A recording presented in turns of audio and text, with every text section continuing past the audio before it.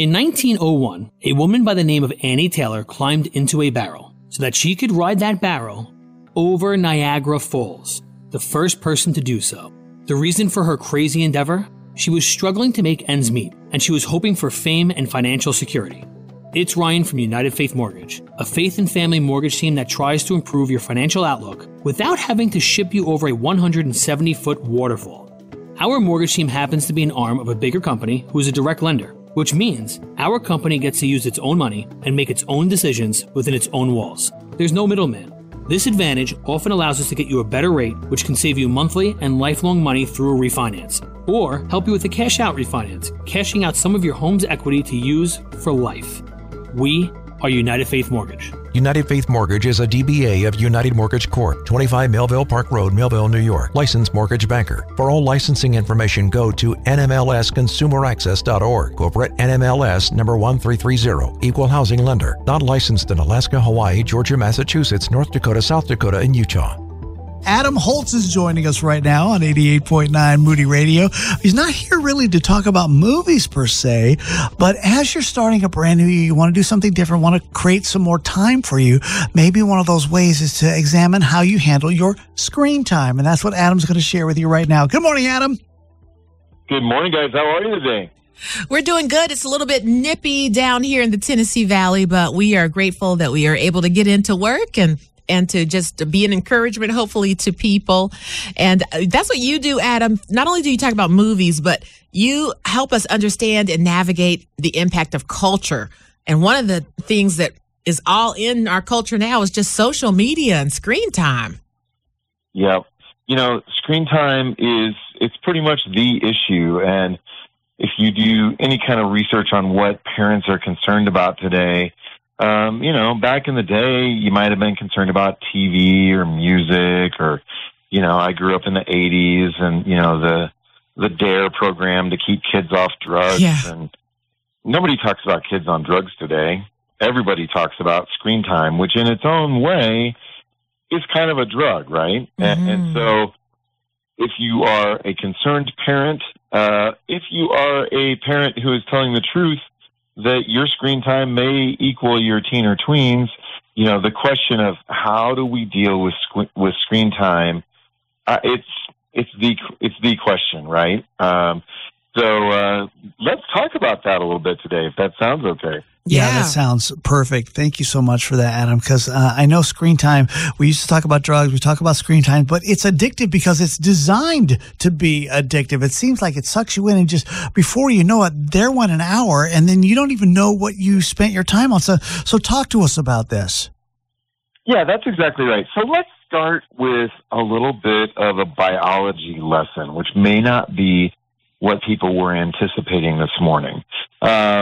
When you engage with something pleasurable, whether it's a screen, whether it's a face-to-face relationship, anything that creates pleasure in your brain, and I'm speaking broadly here, it releases a little hit of a neurotransmitter, which is a fancy word for a chemical in your brain, that is called dopamine. And you've probably heard of dopamine. And dopamine is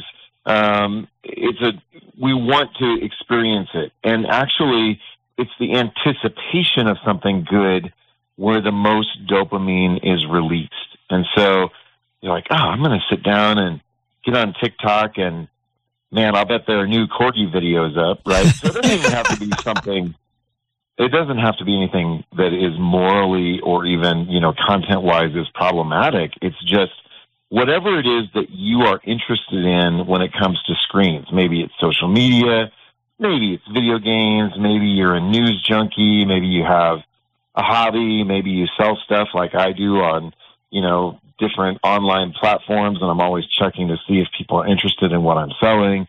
Every time you do that, it gives you a little dopamine hit. And the best way, I think, to visualize it are those old experiment videos that we probably saw when we were growing up of a mouse or a rat in a cage, and they basically let them go tap the little lever and they get a little pellet, right?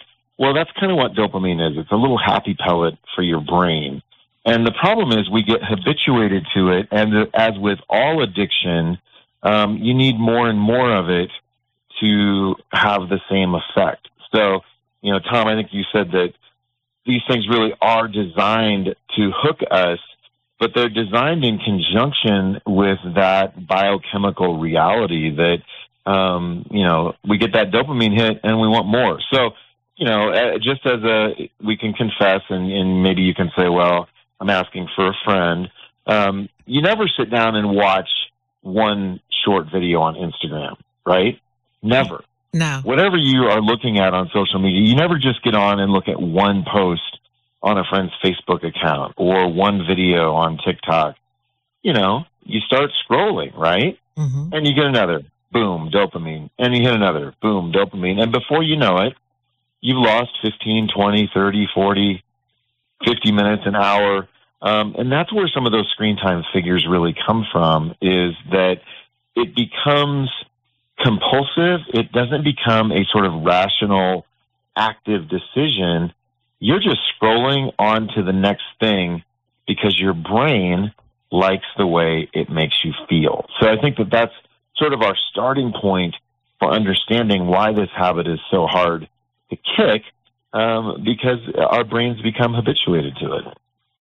His name is Adam Holtz, and he's joining us right now to help us kick the screen habit. And I'm looking at some stats here that say that the average U.S. citizen spends 7 hours and 4 minutes on their screen a day outside of work. Okay, Adam, I how is that even possible? How? Well, it's possible because we're on our phones constantly. And perhaps you're not. You may have better habits and or better self-discipline, and it's not so much your issue. But the fact is, most of us use our phones as an alarm clock, and, you reach for it, you pick it up in the morning, you check your email, you check your social media feed, you might look at the news. And so it's sneaky, right? And when you start talking about 15 minutes here, half an hour there, maybe you look at it at lunch, maybe you pick it up throughout the day, you get home, you sit down with your phone for an hour or two, maybe you turn the TV on and you're double screening. That's a problem that I have. Yeah, actually. me too. I almost can't watch TV without my phone, in case the TV gets boring. And then, you look at it before you go to bed. And I think most of us would be surprised at how that time adds up. It's sneaky. And if you go, I know I have an Android phone, so I know my kids mock me mercilessly for being an Android guy, but Apple has a similar feature. On Android, if you go to settings, there's a setting called digital well-being, and it will tell you to the second how much time you've spent on your screen, and it will break it down in terms of the apps and, places you've been using your phone, and it will give you a very good sense of how you're spending that time. And I think that's a great segue for, how we deal with screen time. I think that we need to think of it in the same way that we think of two of my other most favorite things in the world, dieting and budgeting. Now, actually, I hate both of those because both of them remind me that I need limits to live in a healthy place. And when I spend as if there aren't limits and when I eat as if there aren't limits, it actually yields outcomes that I don't like in the long run. And I'm reminded of the passage. I'm not going to remember the reference. I think it's in one of Paul's letters. It says, no discipline seems pleasant at the time, but painful, but in the end it yields a harvest of righteousness for those who've been trained by it. And that's the Adam Holtz paraphrase.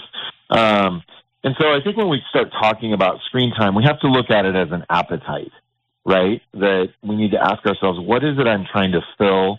How am I interacting with screens? And we have to take into account the biological stuff that I mentioned earlier, that breaking those habits is hard because we're literally rewiring our brain chemistry. And so it takes, scientists say somewhere between 3 weeks to a month to begin to rewire our brain chemistry with those habits. But I think we've talked about this before, but in man world, when I want to solve a problem, I get the biggest axe out and I want to take one gargantuan swing and chop the whole tree down in one fell swoop.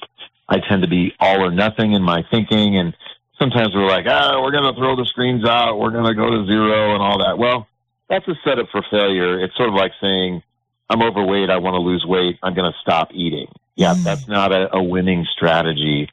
But I think if we can carve it up into how can we make concrete changes that can stick Like, I'm not going to look at the news in the morning when I get up, or when I get home from work at night, I'm not going to pick my phone up and be on it for an hour. I'm going to really use that time to be intentionally present with my family, maybe roommates if you're not married or don't have children, with a spouse. And looking for those places that we can make concrete changes that begin to alter the trajectory, the course of how we use this little device. Because the information in and of itself, unless you're looking at something, naughty, is not necessarily bad. There's nothing wrong with connecting with friends on Facebook. There's nothing wrong with being informed about the news. But we have to recognize that, the medium is one that can become compulsive because it's designed that way. The people who make these programs really want us to spend as much time as we possibly can on them. And so we have to be mindful of that. Mindful is one of those words that has become a buzzword. I don't really like it, but it's the right word here. We have to be aware and we have to be intentional. Mm-hmm. Aware and intentional. And I think I've been pretty unaware. So I think I probably spend twice as much time on my screen as I was thinking. And I would love to change my settings so that I get an update on how much screen time I have. So I'm going to work on that, because this is really important. And I have experienced that compulsion, Adam, where I'm about to leave the house. Maybe I need to go somewhere and I'm thinking, oh, but I need to check this. And I pick up the phone and I'm already rushing because I just have to do it right then. No, and that's the nature of it. Like, our brains really want that hit. And that's the world that we're living in. It has habituated us toward, thinking that's normal. Whereas, I think about when we were growing up, I would come home from, school, and my dad would be in his chair and he would read the newspaper. Now, he might read the newspaper for half an hour or 45 minutes. And, sometimes my mom would yell and say, dinner's ready, back in the father knows best time. But you didn't read a newspaper 8 hours a day. Why? Because the information was finite. There was a limit to it. Same thing with the evening news. Maybe you watched Walter Cronkite or Dan Rather or Peter Jennings, or, depending on when you grew up. But you didn't watch the news 24/7. Now we live in this digital age with a functionally infinite amount of information. The internet's going to let us keep scrolling as long as we want to. So we're the ones that have to put the brakes on that behavior.